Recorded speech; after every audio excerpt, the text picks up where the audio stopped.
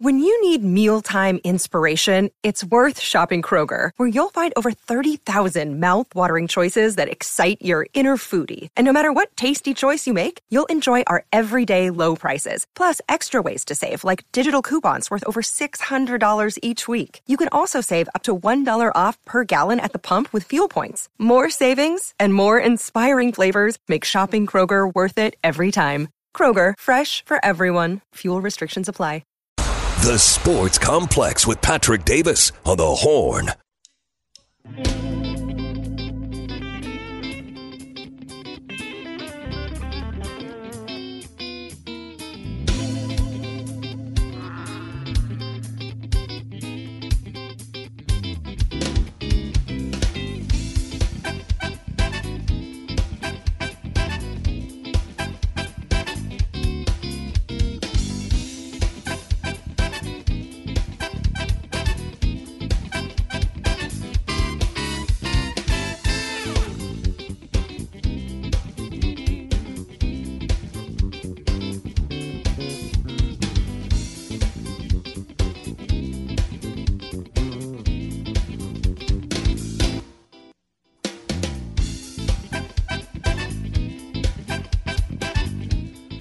Welcome back to the Sports Complex on a Monday afternoon. The UT Texas Longhorns snuck out a victory.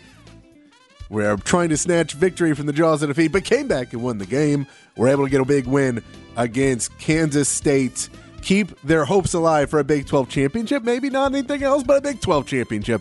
The hopes are alive. Texas basketball tips off tonight against Incarnate Word down at the Moody Center. We'll give you a preview of some Texas basketball names to know, what to look forward to, get you ready for the season to start for Texas basketball.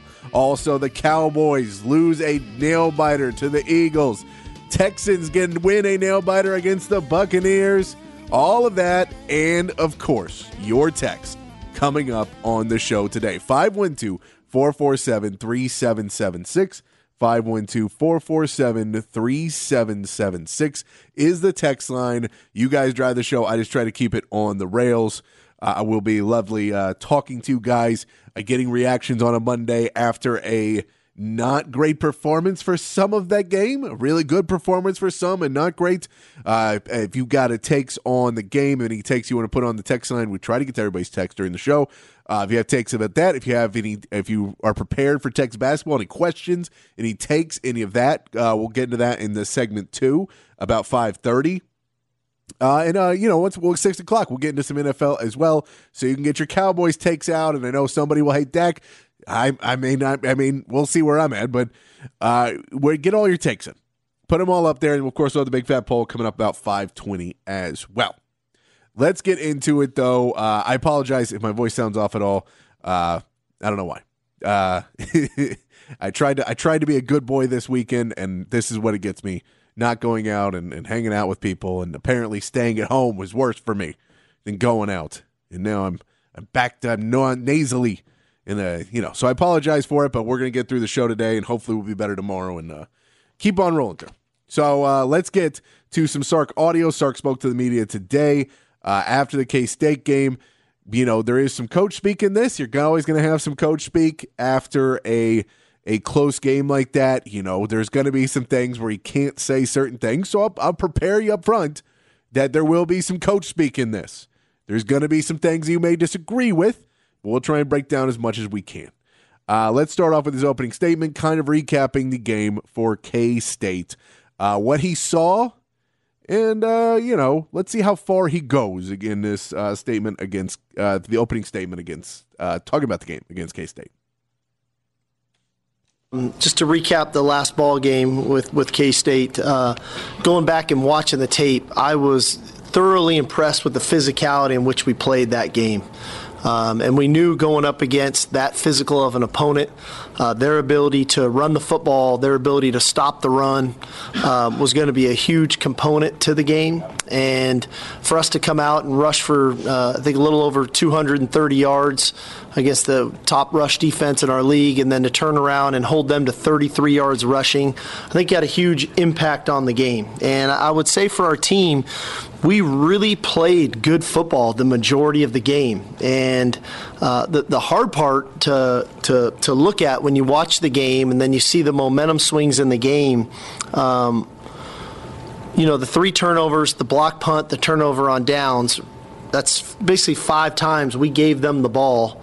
And 4 of those 5 were with a short field. And that created momentum. And then 2 of the touchdowns they score, the first one there, we have 2 missed tackles by very reliable players, which was uncharacteristic.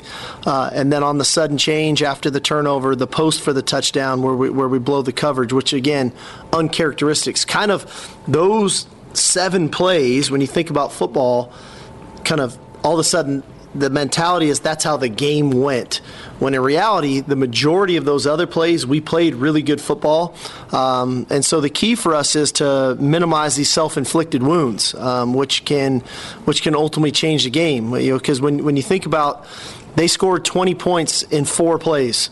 And I think in about 2.5 minutes came off the clock, right? It was, and how quickly that game turned and changed that way. So I do think there was a lot of positives in the game. I thought our defensive line was absolutely dominant in the game. And it was really across the board from, I think we were all pretty clear of what Sweat and Murphy are doing inside, but Ethan Burke, having him back, Barron Sorrell, great games. And so the defensive front was fantastic. I think AD, fantastic game at wide receiver. I think he helped us get some momentum back there in the fourth quarter on that drive, and it continues to make plays. I think Xavier in the punt return game is really showing up again. His ability to flip the field for us is just another added weapon. So let's look at the positives first. Let's take our positives and let's look at what things we can say Texas guys going for them. Well, first of all, you're still a 1-loss team. That's a win. A win is a win. You need those wins. As far as national championship, that, let's not even talk about it this week. None of the teams you needed in front of you lost. So at that point, we can't really talk too much about that. The Big 12 championship, though, you're still firmly in your sights. That was the goal at the beginning of the season. We're hoping for a miracle to have some other teams lose in front of you and you show out against, the rest of the 3 teams and don't have any more of these close ones, and who knows what can happen. Go into the Big 12 championship game, perform well there too. Who knows what can happen. But that's kind of out of your control at this point. The Big 12 championship is in your control. So that's a positive. You're still headed there. You're still headed for a 1-loss season, which any of us would have been thrilled about at the beginning of the season. We would have been upset that you lost to Oklahoma. Would have been upset that you didn't get to play in the college football playoff. But that's, that is what it is. So that's a positive. The positive is that culture has changed enough at this team that they are sticking together. They are able to change momentum back in their favor to win these games. Just enough to win these games. They have that ability now that they didn't have the last few years. They haven't had in past years either, where the ability to stick it out, change momentum back. Because one of the things Sark does sometimes is go for it on big plays or try and make game-defining moves that would change momentum and put momentum fully in their favor, and Texas goes away with it, and the momentum starts to shift. And he has a hard time getting momentum back, but he's done it now in multiple games this season, been able to get the momentum shift right back in the right place. Michael Taft getting another interception there. Those kind of plays, those just happen in the game. And we can say the Jonathan Brooks fumble, it was really a big play. I feel bad for the guy. I feel bad for Malik, too. Don't get me wrong. But that was one where you're just fighting for extra yards when you're getting hit around the line of scrimmage and you're fighting for everything you can get, and, you let one go. It's unfortunate, but especially coming right after an interception, you just can't have that. But the momentum shift goes completely. Momentum shifts so heavily to Kansas State, it's impressive that Texas was able to find themselves, center themselves, and get back into it. Now, on the other side of this, and I'll tell you, I'll give another good one. The defense for Texas, yes, the defense did something that, again, is a Sark taking your foot off the gas move, which I can't stand because he was the all gas, no brakes guy. The defense, other than one drive, played very, very well. other than one drive where they basically slipped back, took away creating any pressure, just sat back, gave a lot of room for every catch. And I don't want to call it a prevent defense because it was in the third quarter, so I can't imagine it was a prevent defense. And it's not really a prevent defense, but it kind of is. That kind of half prevent defense that Texas slips into to not let anything over the top, and everyone knows it. Everyone's seen the playbook now. That everyone knows that Texas has this series of this defense where when they start to line up back off you and they're not rushing anybody, just sit in the pocket, pick across your guys. And as good a game as Murphy and Sweat can have creating interior pressure, if you're rushing 4-on-5 over and over again and you're allowing 10-yard passes that are taking 3 or 4 seconds, there's not a ton they can do. You have to create more pressure.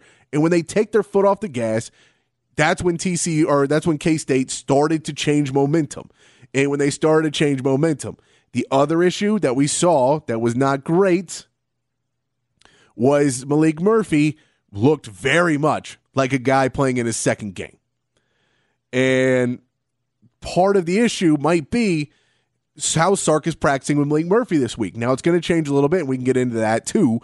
But if you want to look at the number that, to me, the numbers that really make me kind of wonder about how the practices are going, is that Murphy was 11 for 15. He was 73% before his first interception. That's also around the mark of where the play calling script would end. So that's around the mark of when Maalik Murphy would have not been going through that and having a direct walkthrough of the plays and really had drilled in those first plays in the scripting and really kind of knowing more of what he was going to be doing. He was really good in that. When they had extra practice on it, when there was extra plays, when it was designed before the game for Maalik Murphy, and those were plays he liked to get him in a rhythm, he was really good. 11 for 15, 73% on passing before that interception. After the interception, and after you get through and when you start just kind of calling plays, he's 8 for 21. That's 38%. Now, even if you want to say there was some, there's a Jonte Cook, the second interception, was a Jonte Cook falling over. He can't help that. That's not really his fault. There was a couple plays he could have called pass interference on.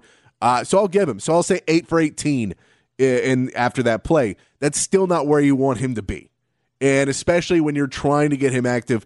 So something has to change going into the TCU game because you cannot allow that the difference in starting and knowing the plays and knowing what's going to happen in the practice on those plays to have him or the play calls or whatever you want to make it, that he's that good and looks like a guy who could make a quarterback competition to a guy who makes it look like there's a quarterback competition with Arch. He started quarterback competition with Quinn, ended quarterback competition with Arch.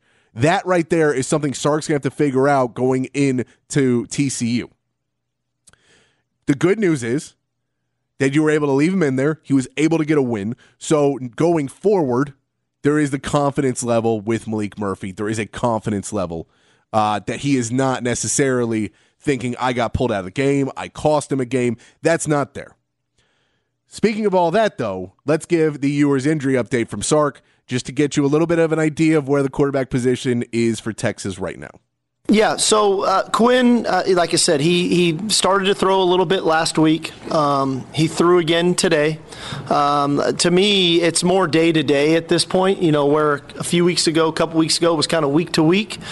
Today's more day-to-day, and I got I have to continue to see how he feels. Ultimately, this is how does he feel? I can't, the doctors, what does it feel like? Where's he at? I can give my assessment on the capability to operate our offense, but ultimately, how does he feel? And so we'll navigate this week.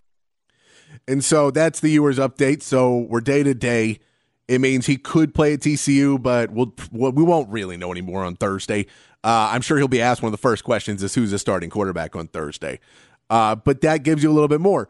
Now, hopefully, in practice, that means Maalik Murphy can then go in and they're able to start working on him, on his footwork and his concentration and his discipline. Because it's really not that I don't believe Maalik Murphy can make those throws. It's not that I believe that he wasn't able to do them. I think he went to just the mode that a lot of athletes get into, and a lot of very high-level athletes get into, which is, I'm comfortable doing this. Quinn Ewers did it last year. He was comfortable doing it.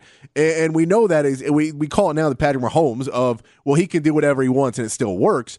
But it's that comfort level. You have to train that out of them. It took an offseason for Quinn. So I don't know if this is going to be able to be fixed this season. But you're hoping that that is not going to be the biggest issue. Now, on the flip of that, no matter what you're doing there, you're going to be able to get the offense going. Jonathan Brooks had another good game other than the fumble. So you're going to have to get that defense stepping up to another level as well. And the defense right now has been dominating on interior pressure. Your defense is so built around Tavondre Sweat and Byron Murphy coming up the middle, creating that interior pressure, trying to kill a pocket and push guys out. Now, in this game, you were trying to stop the run a lot because you thought they'd run. This was the lowest number of rushing yards that K-State's been held to in years and years. It was a great job what the defense did against the run game, but K-State understood what the assignment was. They understood they weren't going to be able to get those runs. They tried some early, and they just went to passing, and it worked well enough once Texas laid off of them. And for Texas, understanding that you're playing against younger, not as great quarterbacks a lot of the time, you need to keep bringing pressure, and I don't know why. Sark is the all-gas, no-brakes coach, and yet every game they get a big lead on, they clearly hit the brakes or at least take their foot off the gas every single game from a coaching standpoint. Because you're not, as a DB, willing to allow catch after catch if you're not being coached that way, and if you're not saying, we're up 28, I'm not going to, I don't want to try and make a big risky play. That's not what those are called plays. So if you're Sark and you're all gas, no brakes, and you understand what you need to do, and you understand that you can't against this Big 12 opponents that know what your MO is, why have you continued to do that? That's something you're going to have to look at, because the rest of these three games against TCU, Iowa State, and Texas Tech, you should be able to get a lead in. You should be able to. Now, we'll see if this is Malik Week 3, if this is Quinn Ewers coming back, if Arch Manning makes an appearance, we don't know.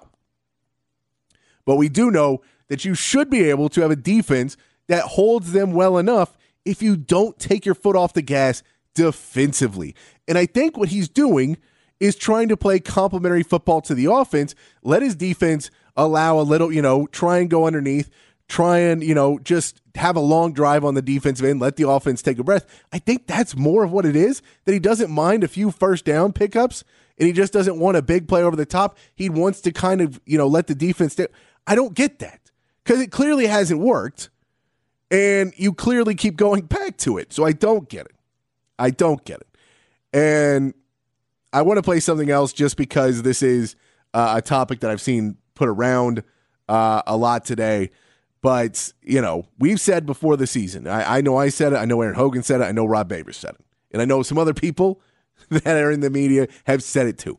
We knew that we were not going to be getting calls this season, so you can't ever ask for the calls. There were several in this game that looked missed. And so I just want to play Sark. This is Sark as well as politically as he can, kind of talking about the no calls in the game. Well, I was, probably visibly frustrated at that moment. In the end, I got the timeout back that they did ultimately review the play. And that, looking at it from their vantage point, I could see maybe where they couldn't see the ball. It was kind of hidden in there, and Jalen Ford did a heck of a job of recovering that fumble. It sure seemed like a relatively obvious play to review when you're talking about a potential change of possession. But again, that's why, from my perspective as a coach, they give us the ability to challenge and to use timeouts to ensure that. And so you just try to use the tools that are given to you to navigate your way through those things. As far as what's called and what's not, a couple things I know this. In my opinion, we have the two most dominant defensive interior linemen in the country, and if not the country, in our conference. And I'm not sure if they've gotten a holding penalty called on either of them yet this year. So I'm not sure how that adds up. but I just got to keep getting those guys to play hard and be committed to trying to affect the game, the run game, the pass game that way. And the same when we throw the football. I mean, I love when I line up and I see 1 and 5 out there together. I know they're a problem for our opponents. And so I recognize people are going to do things to try to minimize their effectiveness to the game. And we're going to take advantage of those opportunities when they're there.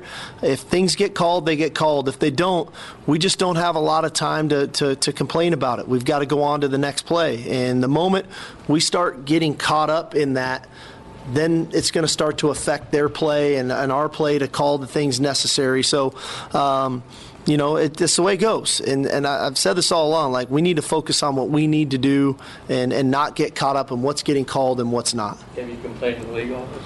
I don't necessarily complain, but what I do every week is I send in plays that I think there should have been a call, or could this have been called, or why wasn't this called, and they give us information back, and then we try to coach off of that. And I do think there's a lot of tools in that to kind of teach our players how to effectively not get held or not get pass interference or potential so that they can play to the best of their ability and how to avoid those things. And so but I do send things in because I want to learn too. I don't want to be the guy on the sidelines that's just complaining to complain when clearly it is or isn't a foul. But sometimes things come back and they do agree with me, and then I'm just hopeful if that same situation gets presented in the future that call goes our way. So there's Sark kind of trying to politically say that there was calls in that game. He mentions it about Xavier Worthy too. We'll play that sound, but he mentions that Xavier Worthy hasn't got a call in a couple of weeks, and people know it, and they're not going to do anything about it. So, but you knew that going in. You need to go out there and perform either way. And knowing that, though, it means that you may need to have your play calls, especially if you have a backup quarterback in, not necessarily have him airing the ball out constantly. I know you love the deep ball, but knowing, hey, they're probably going to get away with one here. It's third down. This seems like one they're going to, the player may go for a grab or something, and they haven't called the last 3. So maybe we should just keep it a little bit simpler for Malik Murphy and try and pick up some downs, to run the ball well. Let's not let the refs decide the game by continually throwing the ball that way. But it's a bad way to have to go through playing the game. It sucks that you have to maybe correct some play calls because you're not going to get the calls, but you're not going to, and we knew that. So you should already have the game kind of planned that way. Let's get to Patrick's Big Fat Poll of the day. Patrick's Big Fat Poll of the day on the Horn. 512-447-3776 is the text line. It is open. We're going to get to your text, some in the next segment, some in the third segment, some in the fourth segment, some in the fifth segment. We'll keep getting to your text. We try to get to everybody here on the show. Big Fat Poll of the day today. It's an easy one, because this one is when you saw what Malik Murphy did in the second half, when you saw what Malik Murphy did after he had a great start but then didn't look great, made some more questionable throws. Sark talked about that. We may play that audio for you later tomorrow. This is some questionable throws, and how do you train a player to not try and save the day? How do you train a player to not do instinctual, I could get away with this in high school kind of plays when you get to the next level? But that's, do you still trust Malik Murphy? Do you want to see an Arch Manning appearance? So the poll of the day, who would you prefer at QB starting against TCU? A not 100% Quinn Ewers. So Quinn Ewers, he's clearly back. He says he can play. Sark says he can play. The doctors say he can play, but he's not 100%. So he may not be able to run. He may take a hit and go back down. You may lose him for the rest of the season, but not 100% Quinn Ewers. Malik Murphy, once again, getting his third start, getting another time. It's on the road. Let's see what he can do. Or an Arch Manning. Do you pick Arch Manning and start him in his first start on the road against a team that hates you? And, it's TCU, so it's not like it's, he's not going into Alabama or something like that. He's not going into a 100,000-seat place where everybody's going to be going for his neck. But it is a road game that he would have to have his first start in. Who do you prefer? Not 100% Quinn Ewers, Malik Murphy, Arch Manning. Who would you start against TCU if you were the coach? You got to pick it. And I'm saying he's cleared by his word, by Sark's word, and by doctor's words. Quinn Ewers is cleared to play. It's just not 100%. So What is your pick? 512-447-3776. Any other takes from the game? We'll get to those coming up. We're going to talk some Texas basketball. If you have any questions about Texas basketball, any takes on Texas basketball going into the season as they start their season at 7 o'clock tonight against Incarnate Word. And in the 6 o'clock hour, we'll get into some Cowboys talk, so you can save those texts or send them in now. Cowboys, Texans, anything of that nature. Send that in as well. 512-447-3776. We're going to take a break. When we come back, we will get into some Texas basketball. Kicks off at 7 o'clock tonight on Longhorn Network against Incarnate Word, and we'll be right back on The Horn, 101.9 AM 1260, The Horn app, and hornetfm.com. Another day is here, and you're ready for it. What to wear? Check. Breakfast, lunch, and dinner? Check. Planning for what's next and how to save for it? That's where Bank of America can help. For your financial to-dos, Bank of America has experts ready to help get you closer to your goals. Get started at one of our local financial centers or 24/7 in our mobile banking app. Find a location near you at bankofamerica.com/talktous. What would you like the power to do? Mobile banking requires downloading the app and is only available for select devices. Message and data rates may apply. Bank of America NA, member FDIC. The Sports Complex of The Horn.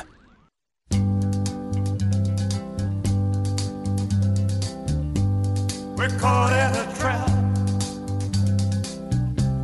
I can't walk out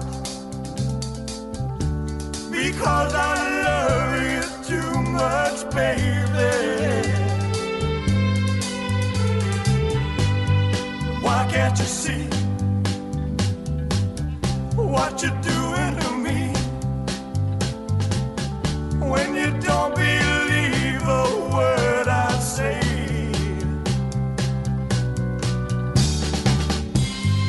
We can't go on together with suspicious minds. Back on the Sports Complex on a Monday afternoon. Musical theme of the week is Veterans. Veterans Day is Saturday. If you get the day off of work, you get the day off on Friday. But we're going to play some musicians who served, and salute to everybody out there who served. Playing some Veterans Day music for you all week long. Some veterans music for you. Let's get to the text line, 512-447-3776.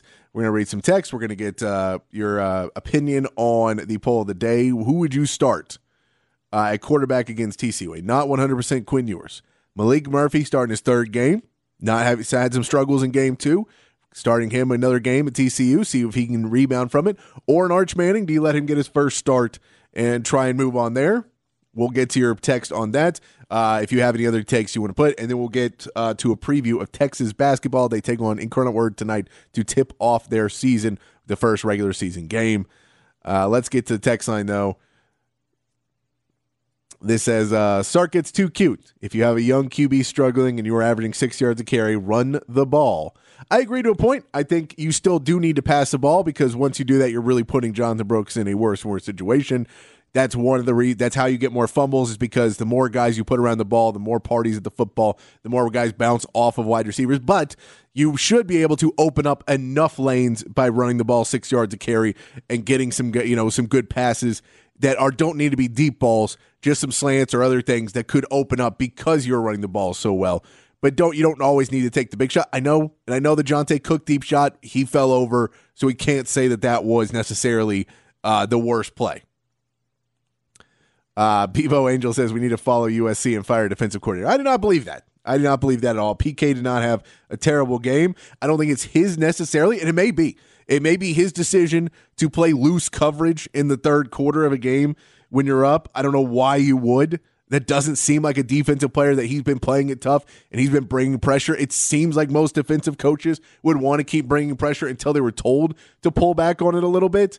The stat that you can't say that is you held Kansas State, who runs on everybody, to 43 yards rushing. Like, that's a really good number. You did allow too much passing. I agree. They found a way to pass over top because you were at such a good run game. You need to fix the secondary. You need to look on that, but I don't think that's a fire defensive coordinator. I would not fire him at this point in the season at all. USC is a little bit different because they just had 3 losses in a row. We got close to losing a game. I would not fire him at an 8-1 season. That would not be. 10 penalties called on Texas, 7 on K-State. Seems close enough. It was. It is, but I'm not saying we're saying that there is going to be penalties. There's going to be it's going to be imbalanced. There is going to be pass interferences that are not called. There's going to be judgment calls that are not called. Now, if it's a out and out penalty, then they're usually going to call it. But holds, but pass interferences, those are probably not going to get called as much on you for Texas this season. We knew that going into the season. It is what it is. You can go back and watch it and see that there's a few of those calls that you go back. And now you can go back if you want to and look at K-State. I'm sure they missed one or two there too. But I'm not saying that the game should have been. The game was not decided on those penalties, by the way. I'm not saying that either. I'm saying you should be able to, it was decided on interceptions and turnovers and a blocked punt and turning the ball over on downs and giving them 5 extra possessions and giving some of those on their side of the field. That's more what made this a close game. Not the defense. It was the offense continually giving the ball to K-State and giving them more opportunities. Mark from Taylor says, I'll say it again, kick the field goal. I agree with that. I'm on the kick the field goal train now. I know there's games where you may need to go for it and, depending on the moment, but this whole let's be brave and let's be the team that goes for it when you've shown that you're not good enough at it right now, I wouldn't keep doing it. Texas was not the tougher team. I mean, they were tougher at the line of scrimmage. They dominated the line of scrimmage on both sides. So they were definitely tougher on the lines of scrimmage because they didn't allow a run game. And they were able to get to quarterback some. They just backed off. And you say, are you saying we give up yards on purpose? Yeah, you give up underneath passes to not allow the big one. I mean, I don't know other way to phrase that other than if your guy's 10 yards back on a guy who's running a 5-yard route, you're giving them yards. I don't know what else to say. If you're not playing tight, I get you're trying to not allow something over the top, but you're allowing yards. If you're going to say, we're going to sit back and give them underneath, then I'm going to say you're giving up yards because you are. And that is not all gas, no brakes. And you also say Arch needs at least a series or two. I agree with that. I get why you don't put an Arch in that game, but also I may have. And especially because Arch is also a dual threat quarterback, you have an ability to run the ball with Arch a little bit better that Malik Murphy doesn't really have. That's something else that you can kind of throw in there. So I that one I would like to see Arch get in some just because it brings a different dynamic. It makes a defense shift, and then you can bring Malik Murphy back in as well. You don't have to leave him out of the game. And if Arch is killing it, then yeah, then Arch is the guy. But I don't know why you don't bring him in, in this TCU game, especially if you're doing well. Let's get to some Texas basketball talk before the break, and then we'll get back to your text line, 512-447-3776. You guys drive the show. I just try to keep it on the rails, and I mean that. You guys, I love your text. It means it makes the show roll, so keep sending those in. Poll of the day, who would you prefer starting at quarterback, a not 100% Quinn Ewers, Malik Murphy, or Arch Manning? So send that in if you got any other takes for Texas basketball, Texas football, or the Dallas Cowboys. We'll begin to that at the top of the hour. But little quick preview of some Texas basketball since they do kick off tonight at 7 o'clock. You can watch the game on Longhorn Network. So our starting five projected, we do not know necessarily. Dylan Dessou will not be playing. I believe Caden Shidrick is ready to go tonight. That's everything I've heard. He may sit out, but we believe Caden Shidrick has been cleared. He is ready to go. I'm going to put him in our starting lineup instead of Dylan Dessou. But I believe the rest of the starting lineup will be Tyrese Hunter, Max Abmas, Ithiel Horton. I'm going to put in that starting lineup. I don't know. From reports I've read, that's kind of where I think it's going to go. They're going to go the 3-guard lineup again. Ithiel Horton is big enough to play a little bit more of small forward, that 3-guard lineup, and Dylan Mitchell in there as well. Dylan Mitchell deciding to come back to Texas. But that's what I'm assuming we will see at 7 o'clock. What lineup comes out for the starting lineup. It may shift some throughout the season. There are some guys on the bench who are going to come in and play. Let's go through the guards first for you. Max Abmas is the name to know going in. If you don't know who Max Abmas is, he's a transfer from Oral Roberts. He was averaging over 20 points a game at Oral Roberts. So he is a name to know. He is a big scorer. He is supposed to replace a lot of scoring for Texas. So coming from Oral Roberts, Max Abmas is the name to know. It's spelled Abmas, but it's pronounced Abmas.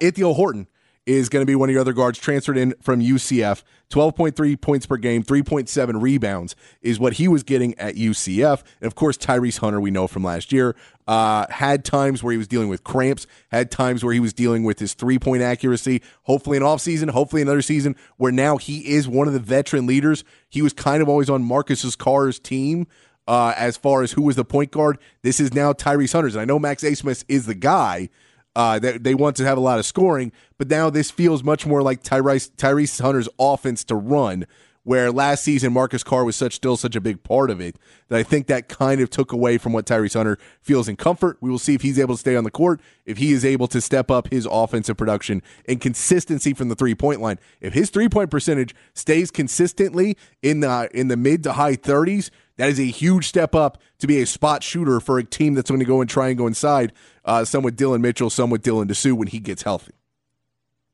Your other guards coming off the bench are going to be Chendall Weaver, who came from UTSA. He's an energy guy, plays a lot of defense. He's going to play point guard, going to distribute the ball as well.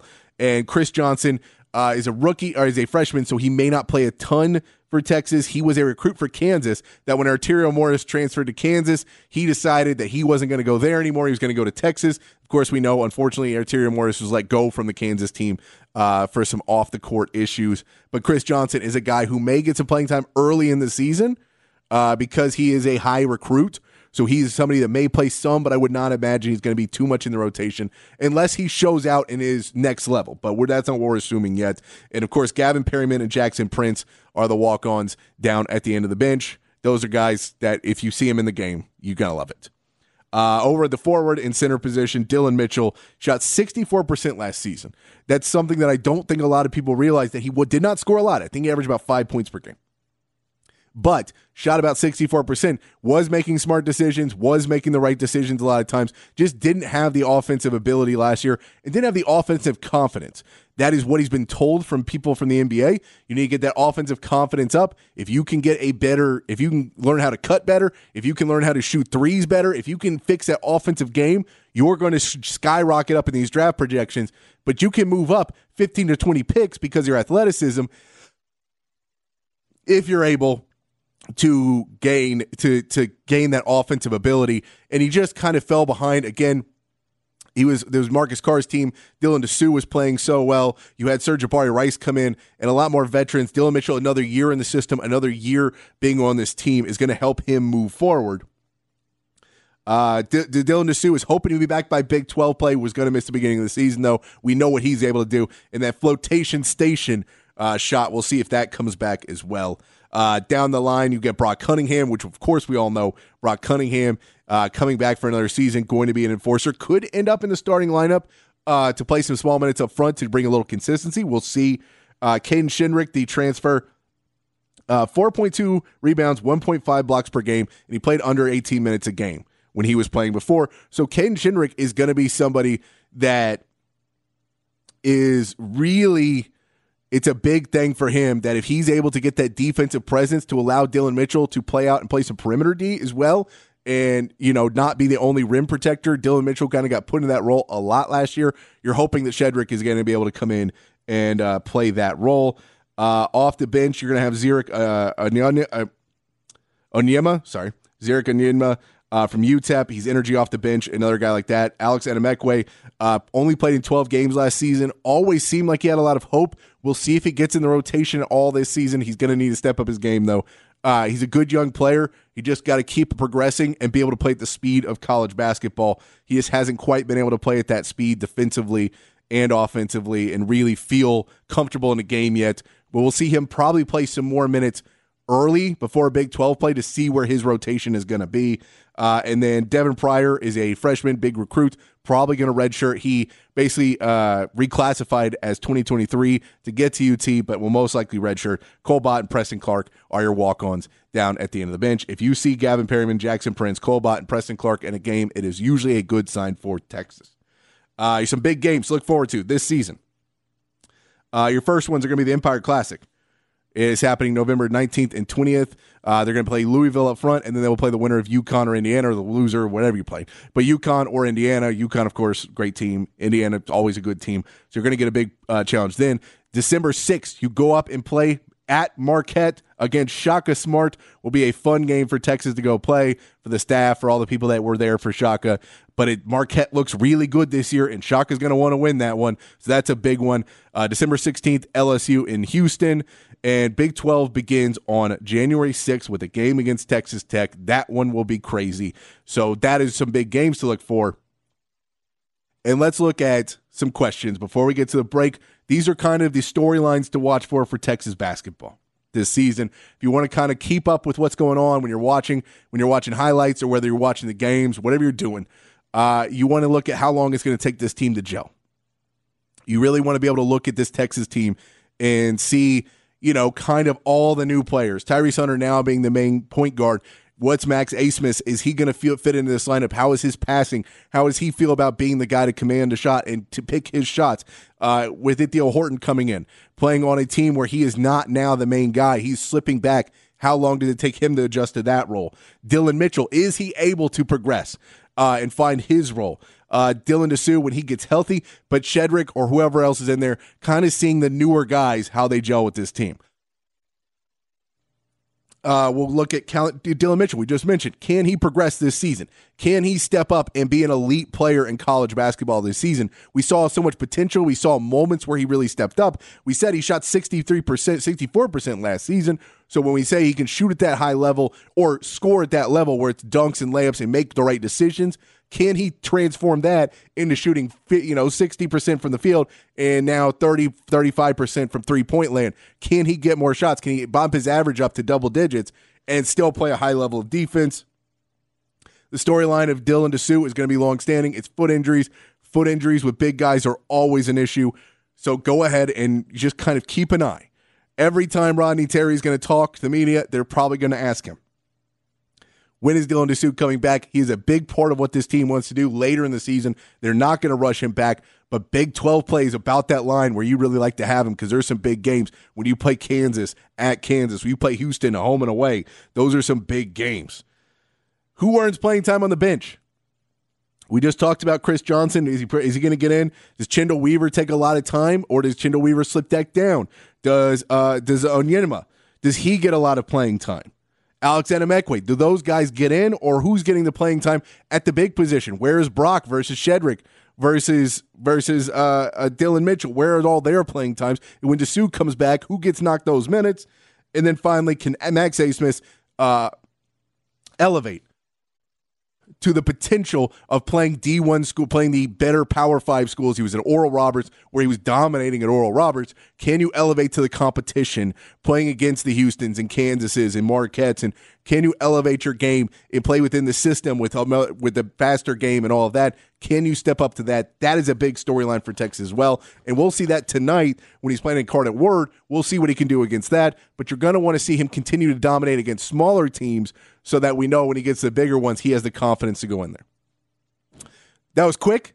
Try to make it painless for you. A little preview of Texas basketball. If you got any more questions or comments or whatever you want to talk about with Texas basketball, send those in, because we're going to keep getting your texts throughout the rest of the show. 512-447-3776. We're going to take a break. When we come back, more of your text right here on the Sports Complex on the Horn 1019 AM 1260, the Horn app, and hornfm.com. The Sports Complex, afternoons 5 to 7 on the Horn.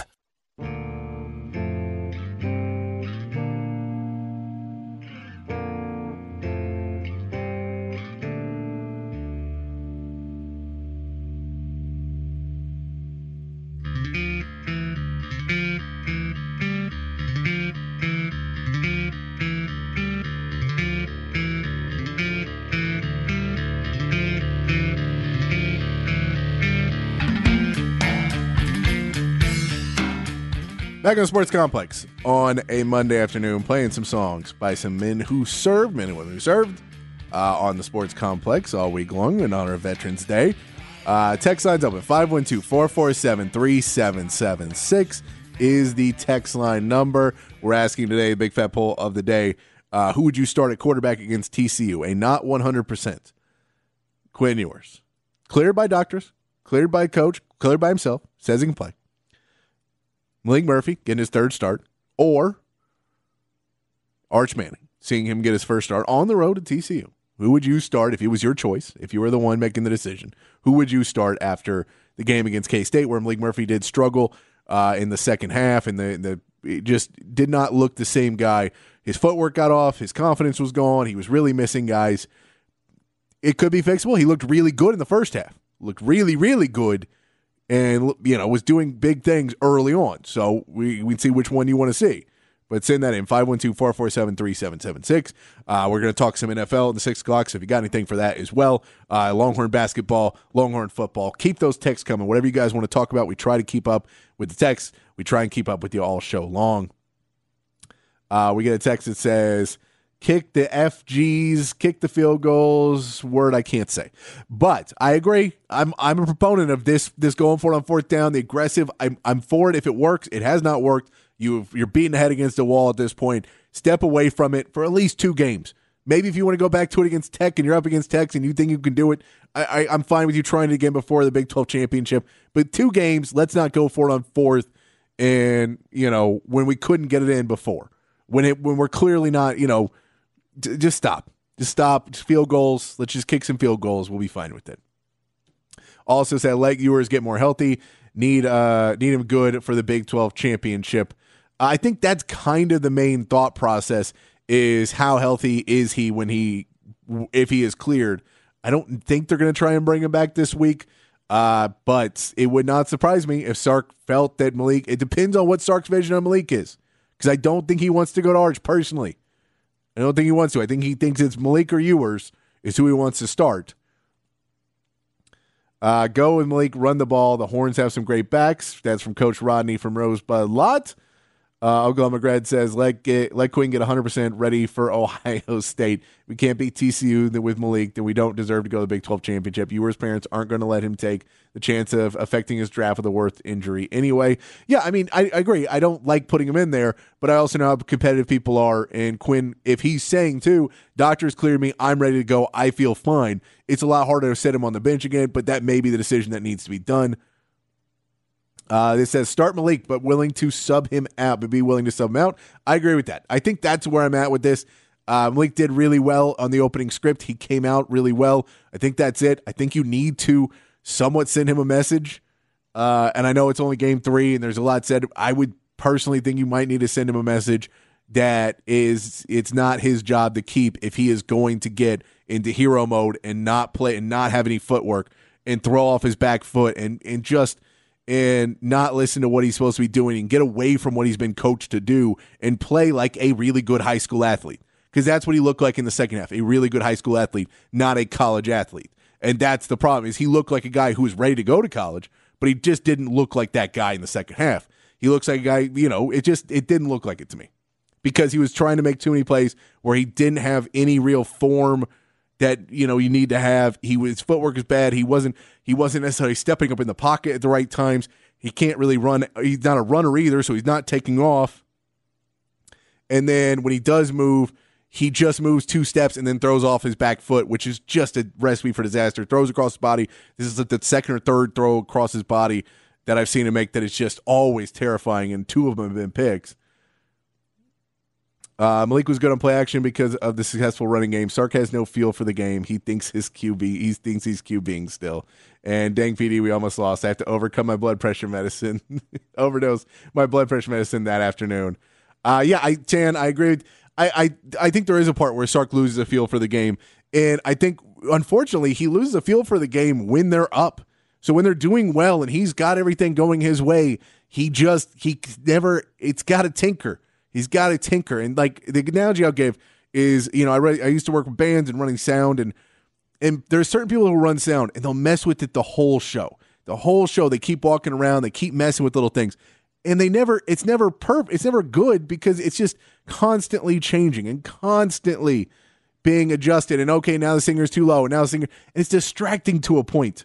Because they're constantly trying to make sure, is this a solo? We got to push. Sometimes you just need to set it and let it go. And if you're up and you're feeling good, you need to go with it and just keep going and just say, all gas, no brakes. Let's go and let's put up 70 on them. But instead, he kind of pulls back, and then he sits in the middle, and then they have a mistake, and now he's caught off guard because he was fine winning 40 to 10, but now they're down. It's just the feel for the game. I think he has a feel before the game. That's what's so weird. He has a feel before the game. We got to take a break. We come back, more of your texts, 512-447-3776. We'll be talking some NFL as well, so if you got any texts on that, send that in as well. Right here on the Sports Complex in the Horn 1019, AM 1260, the Horn app, and hornfm.com.